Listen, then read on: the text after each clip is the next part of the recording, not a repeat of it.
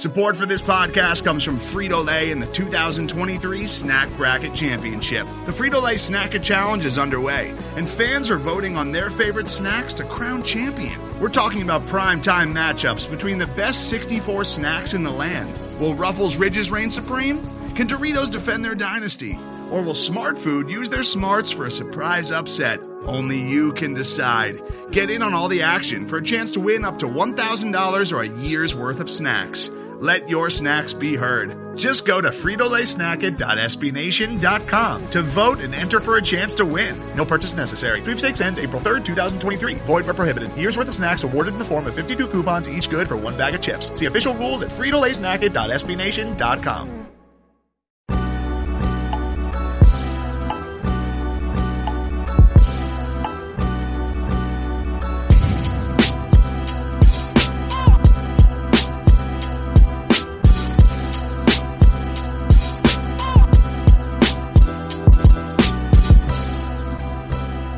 Welcome in, everybody, to the Longhorn Republic, your source for Texas Longhorn news, sports, and opinions with a bit of snark built in. We are a podcast of Burnt Orange Nation, and you can find more great Texas Longhorn content at burntorangenation.com. Before we get started, though, I'd love to remind you, if you like what we do, leave us a rating or review on Apple Podcasts. It helps a ton with visibility. Share us with your friends. Share us with a coworker, somebody you know likes Texas Longhorn sports. Guys, my name is Gerald Goodrich. I'm your host like I am every week, and I am joined this week by my good friend, a man who's got kicks like Shinobi, Kyle Carpenter. Kyle, how are you doing? Hey, man, I've been better. I'm laid up like Charlie's grandpa and Willy Wonka. I'm doing this podcast from a semi-prone position in my bed, just getting to the other side of a 3-day flu battle. So, but I'm here for the horns. I'm here for this podcast. So let's do this thing. Somehow your voice sounds better than mine, and I'm totally okay with that. It's fine. It's all good in the hood. I'm pounding my throat coat tea. Not an endorsement, although if you want to endorse us, send me a couple of cases. That'd be great. Guys, so we've got some news. We've got some Texas basketball coming at you. Texas had a big game. It was a big test. Didn't quite go as they wanted to.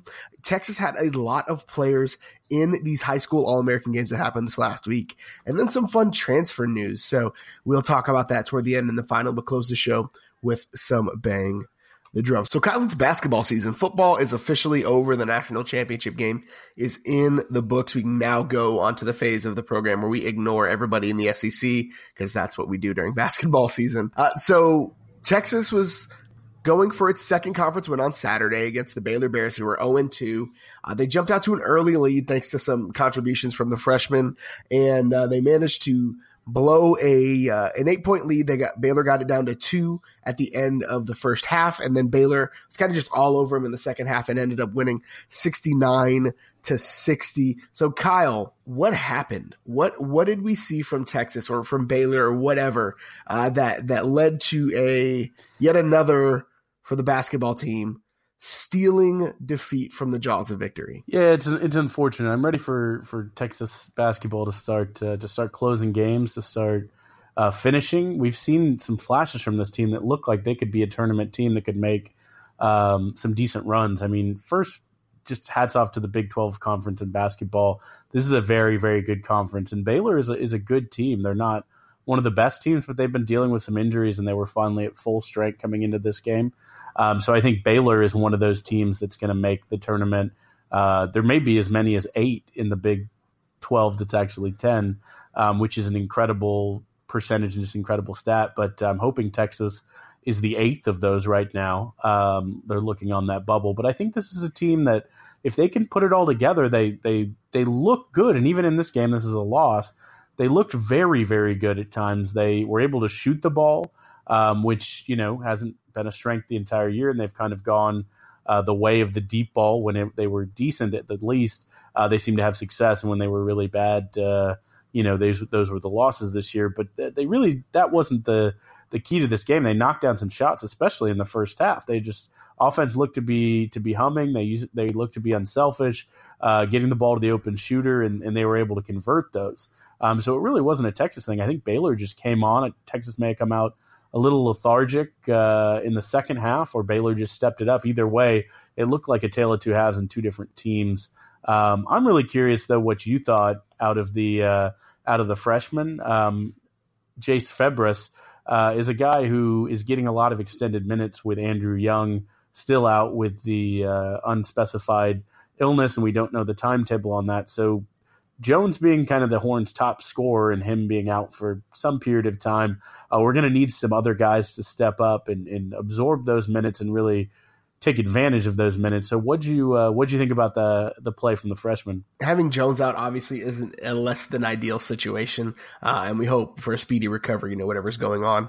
But Febres really did a great job sparking the team. He was really aggressive early on. He was knocking down shots. He hit 7 of his 9 to score 18 in the first half, which is just absolutely phenomenal. Granted, he went 0-2 in the second half, but he's a freshman. He'll learn how to close. He'll learn how to, get some contested shots against the zone later on. But he looked like a guy who, I hesitate to use this comparison because there's a lot of negative around this, but he looked like a guy who, like a Russell Westbrook, but under more control. And obviously he's not to the level of Russell Westbrook, but there were times where he was willing to put his head down and really get a shot. And, one of the things that Texas did well in that first half of that game, and he was, as the point guard facilitating that, is they were making the extra pass to find the open man, where that goes a long way to scoring. And, something Baylor did later on really confused that. But, there was a time where he looked like the best player on the court and possibly the best player on the team. And then the second half, there's this guy named Mo Bamba that decided he wanted to show out a little bit later on. But I think for me, it's a good sign, especially if, Jones is out for a long time, or, for next year when Jones makes the jump to the professional league, possibly. It's good to know that we're in good hands with the freshman.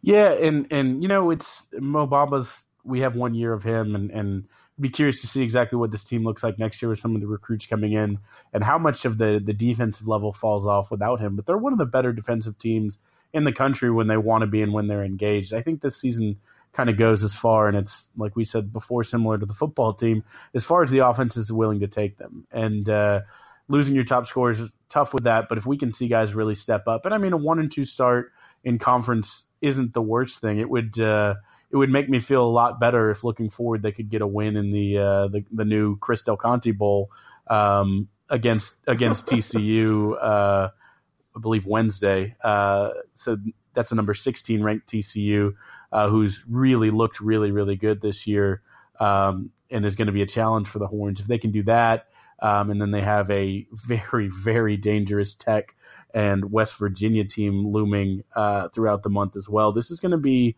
a stretch that really defines, what this Texas team is, how they respond to things, what kind of heart they have. One thing that I really liked, and I wish I could be saying this after a win as one of the keys to victory, but one of the things that I think will be key to future victories is rebounding. Texas looks to be getting better in that department and actually looked really good. They doubled up Baylor, who's one of the better offensive rebounding teams in the country, 15-7. I think it was something like 32% of their own misses, and holding Baylor to 25% of theirs, which again, Baylor is a really good rebounding team and got a couple of they got their 7-footer back for this game, so it was looking to be a better rebounding team. So there's some positives for sure in this. I just, I want to be sitting here taking positives, looking forward to win streaks, not how we can get back on the right side. But 1-2 is not the worst start to conference. I would like to see them get back to 500. It may be hard to do that against TCU, but they've got Oklahoma State sandwiched in there between TCU and Tech, which any year, regardless of how good Oklahoma State is, going to Stillwater is terrifying, just because they've got, outside of Kansas, they may have the best home field advantage or home court advantage in the conference. There's something about Gallagher-Iba that just people go nuts for. Back to the gridiron, because we can't escape it, because it's the University of Texas, and that's what we do. So over the weekend, Texas had players featured in both of the prominent high school All-American games. So we had the Under Armour All-America game and the Army All-America game in our great hometown, the city of San Antonio, in the Alamo Dome, where both you and I had the chance to play a couple of high school football games, which is really cool. So Texas had some kids in those games, and they didn't just play in those games. Texas had some guys that showed out. So let's start chronologically with the Under Armour game. Kyle, what did you see that you liked from the Texas commits, or honestly Texas signees in that game? I think PJ Foster is if he plays like he played in that game, he looks like all the hype is real and the kid is ready to step in day one and be a player. I mean, it's hard to really pick out, and we're going to talk about a lot of these guys individually, but out of this Texas secondary, it's hard to pick out which ones are going to play immediately and which ones will have to wait, which is a good thing. There's a lot of talent coming in. But a lot of these kids, I mean, 18, I guess, I want to see some full-length birth certificates to confirm that. These look like grown men out there just putting in work. BJ Foster looks like the real deal, though, and I think, there's a chance that he, and we'll talk about one player in the next game, have a chance to be instant contributors in that defensive backfield. Was there one guy or a couple guys that stood out to you? Keandre Coburn is a guy that I think, no offense to any of the other players in this class, because they're all phenomenal and great pieces, but Keandre Coburn is probably the most important guy that's still outstanding as far as having a letter of intent in. And he looked like he fits the part of a top tier defensive tackle. Like, he was taking on double teams and fighting through them with great technique. There was a time where he didn't have great technique and just muscled two guys off of him. He just looked really good. He looked like the real deal. And in this defensive system that, Todd Orlando is running, they need that. They need a block eater. They need a space eater to let the linebackers flow free. You're not going to see flashy Ndamukong Suh numbers from this defense, but a guy like Keandre Coburn will get those numbers just because he's so talented. So I loved watching him. The Texas guys all over the field. BJ Foster, the first play of the, it wasn't the first play of the game, but one of the first plays of the game, he closed about 30 yards and had a form tackle that would make most coaches just drool. Like, head across the bow, head punched the ball out, forced the turnover. Like, he looks like the real deal. He was laying some lumber. That dude, I tweeted it out over the weekend. He looked like Dolph Lundgren collecting ears in Universal Soldier. Like, that's the best thing I could think of. He was just taking bodies and not asking for permission. It was just really, really terrible. Which happened in the Army All-American game as well.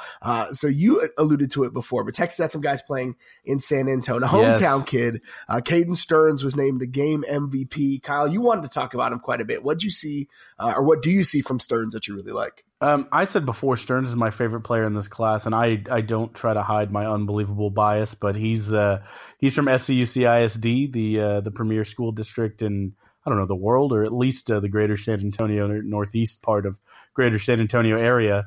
I mean, we can all agree it's significantly better than Converse, but yeah, so he is a stud who can do all kinds of things. I feel like I had him pegged as one type of safety. And I feel like he kind of showed just in some highlights towards the end of his career, but then also in this game, that he can do a lot of things back there. He's a guy who you can stick him out there in any situation and feel comfortable with him. He's a guy who can close, make tackles. He's a guy who can play over the middle in a deep safety role, kind of roving. He's a guy who can muscle up on a guy in coverage a little bit. So I am thrilled. I'm so excited. Sky's the limit.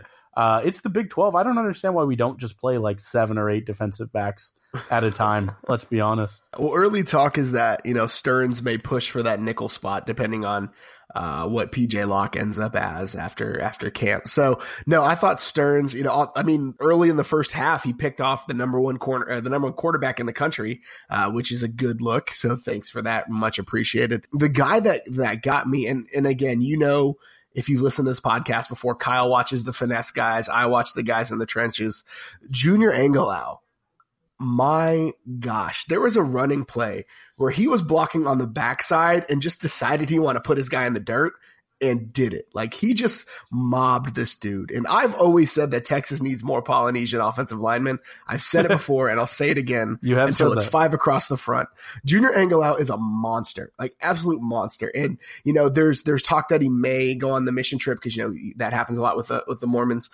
So he may go on his mission trip. So he may be a 2020 guy, but if he is here in the fall, I could see him as a guy that pushes to give a lot of good depth on the offensive line. And I cannot wait to see him and Vahe next to each other. That's just something I really would enjoy seeing. Yeah, man. And you are not lying. You've said to me no less than a dozen times that you want Texas's offensive line to have as many letters across the back of those jerseys as is possible. We need some long Polynesian, strong, Palomalu'd gentleman out there just pushing people on their butts. So I'm all with you on that one. Absolutely. I'm telling you that's what it's at. Back when we were in school, it was the guys in the beanies and dreadlocks, and now it's Polynesian linemen. That's the way to go. They're the best.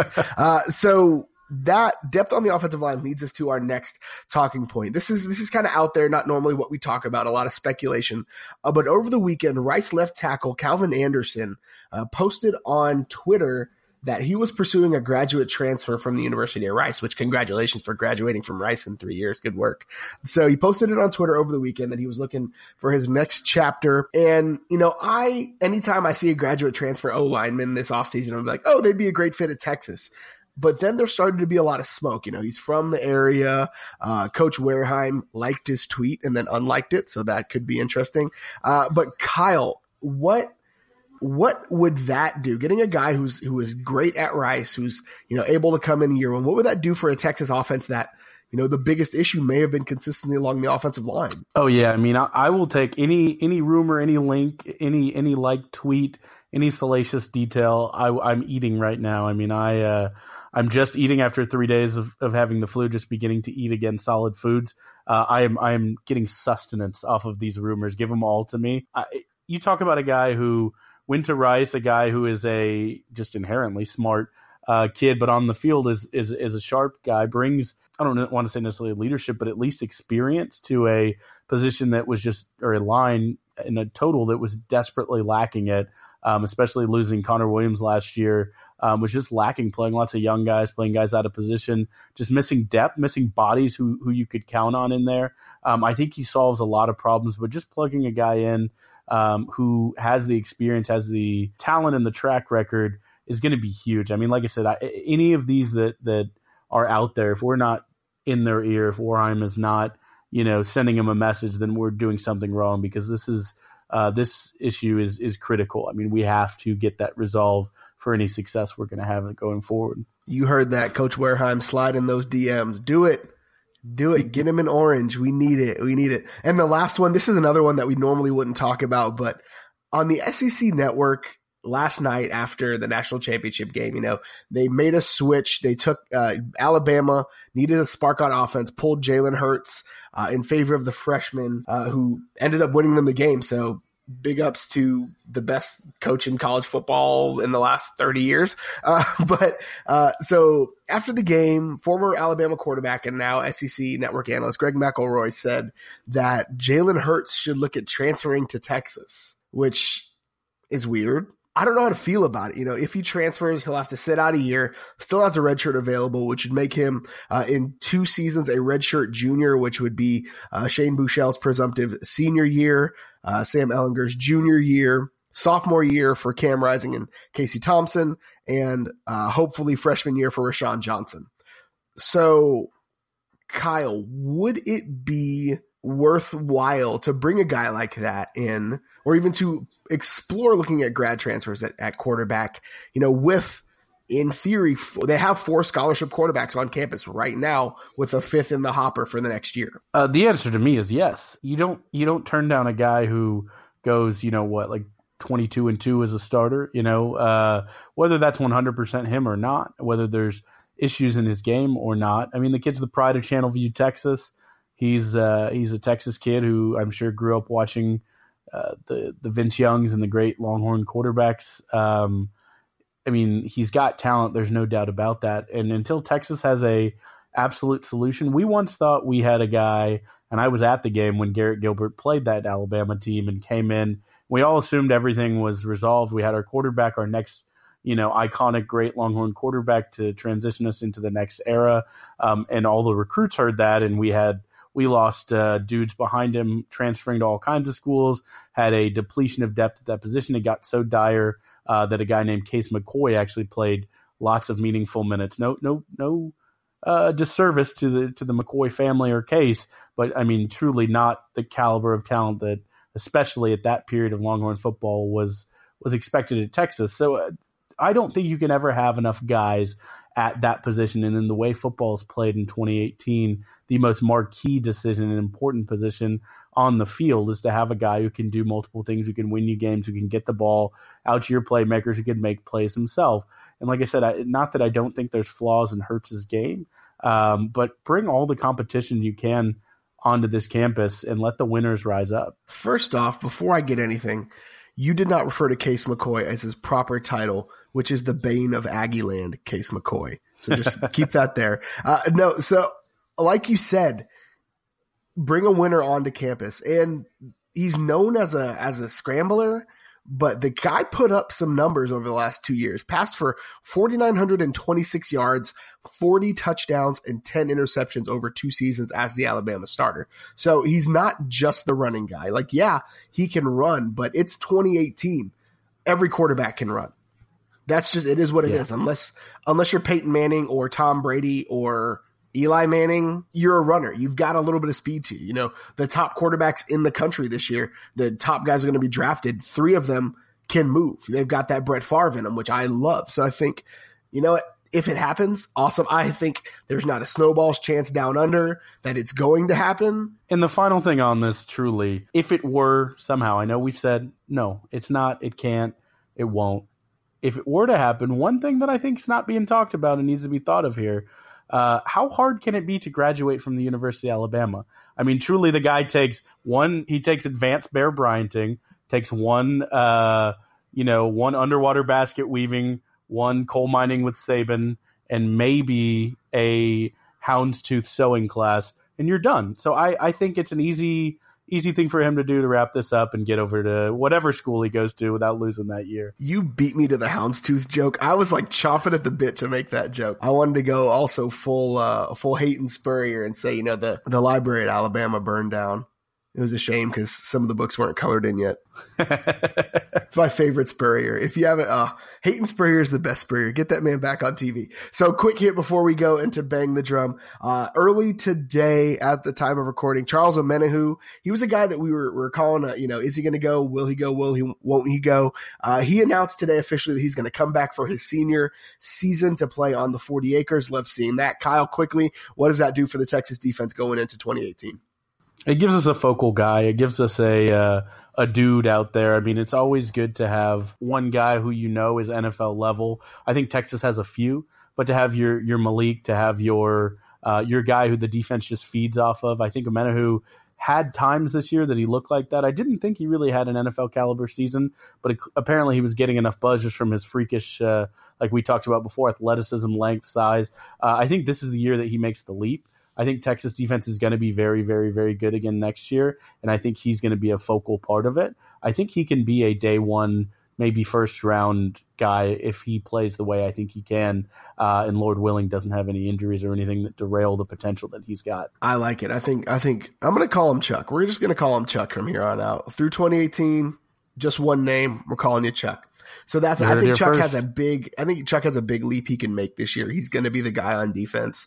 It's a passing league, and I think most of the teams in the Big 12 are losing a ton, especially at quarterback. So I really do think he's got a chance to make a name for himself this year, just pass rushing the fire out of these Big 12 defenses. So, Kyle, it's that time of the week where we honor our favorite tradition on the 40 acres and bang the drum. So, Big Bertha, Kyle, what are you banging the drum on this week? So I know this piqued your interest. I put a little provocative sting in the show notes. You were a provocateur, yeah, for sure. And before I get to my thesis, I just want to thank our sponsors. That's Throat Tea, Fuddruckers, America's Best Hamburger, and Kevin Durant, who may be looking for more, even small donations to podcasts of Burn Orange Persuasion. So thanks again to our 3 unofficial sponsors who do not yet know that they are sponsoring the show. But to jump now into the Bang the Drum, I said Chris Sims greater than Major Applewhite. And I think this has long been a debate on any message board, on any Longhorn talk show, on any living room or jester dorm room into the wee hours of the night. This is not a new hot take concept to the Longhorn faithful. It may be a hot take that Sims is better. And I have long cited on the Applewhite train. But over the weekend, it was announced that, Major Applewhite, part of the Mack Brown coaching tree, one of the guys, we've all been kind of rooting for his success, has continued his his ability to be on the wrong side of issues related to the treatment of women, and I'll just leave it that. And he hired Kendall Briles and another assistant, I'm forgetting his name, Clement, I believe, who both were on the Art Briles staff to be his offensive coordinators at U of H. And I understand maybe he's feeling a little bit of a hot seat after a less than stellar first year where he lost the bowl game. But I just expected more from Major. And to me, this is an unacceptable thing. I will just put a caveat that my girlfriend is very intimately involved with the Baylor football program and went to Baylor and knew a lot of these guys and coaches. And when I kind of expressed my disbelief at this, she was also shocked that she's a lover of Art and knew him in his earlier years as a good man, but always said that if anyone shouldn't get a job, it would be Kendall, and just left it at that. So I don't want to start any rumors, but I just want to say that I don't think anyone out there believes that Kendall Briles is the sparkling saint that Major in his press conference had the audacity to go out and say that he was. So for all time, to me now, Chris Sims is the greater of those two quarterbacks. I can't argue with those things. There are fewer things that will get you a quick unfollow or a quick, I'm just going to say it. We make fun of a lot of people in our group chat. And so I will make fun of you endlessly if you support all of that noise or victim blaming, victim shaming. Get out of here with that. So my bang the drum this week, toward the end of Mack Brown's tenure, there were a lot of outspoken critics of Mack Brown. We talked about it a little bit last week, and I was one of them. I was up here in Oklahoma City working for the Oklahoma news industry. I was covering the Oklahoma State Cowboys at the time. And so I got to see firsthand some of what happened at the end of Mack Brown's tenure at Texas. And it did look like they got lazy, and it did look like they weren't really evaluating guys. They were just recruiting based on rivals rankings or whatever happened there at the end. But this week, Mack Brown was inducted into yet another Hall of Fame. This time it was the College Football Hall of Fame. And he deserves it. In hindsight, yes, the last couple of seasons were a bit iffy, but when push comes to shove, outside of Darrell Royal, you cannot name a coach at Texas that was better for the program on the field or better for the program as a statesman than Mack Brown. I defy you to name anybody coaching any sport really outside of maybe Jody Conrad in basketball. Maybe. Yeah. I can't name another one. So for me, it really, it brought to the forefront just maybe how unfair I was to Mack Brown at the end. Yes, he may have lost to step recruiting. Yes, he may have relied too heavily on coaches that weren't doing their due diligence evaluating players. But when push comes to shove, that man got Texas the national championship. He got Ricky Williams to stay an extra year. He brought Vince Young to campus. There are so many reasons why Mack Brown. He really made Texas the Joneses in the 2000s. There's no two ways around it. So congratulations. Big shout out to Mack Brown for his induction into yet another Hall of Fame. You deserve it, Coach. Well, and the one misstep, but congrats to Coach, but the one misstep, I don't know if you saw the shoes he was wearing when he stepped out onto the field of the national championship. But I do want to say congratulations, Coach, on your honor, and good for you for taking chances. I'll leave it at that. We will leave it at that. Thank you guys so much for listening in again this week. And it would mean a lot to us if you left us a rating or a review on Apple Podcasts. We actually got 3 great reviews this week, and I said it a few weeks back, and I've been forgetting to do it because I don't really take notes. But we had 3 people that left us a review. PEDSNP, Yabum, and Sean Tran6 all left us great ratings and reviews on iTunes. Thank you guys so much. If you leave us a review, we will read you out on the podcast. And thank you again for leaving reviews. It helps a ton with visibility on that Apple Podcast store. You can also find us on Google Play and Stitcher, wherever you find great podcasts. Give us a follow on Twitter at Longhorn Pod. Kyle, where can the good folks find you on the internet? You can find me on Twitter right now at Kyle Carpenter, and hopefully writing again soon once I get past the flu.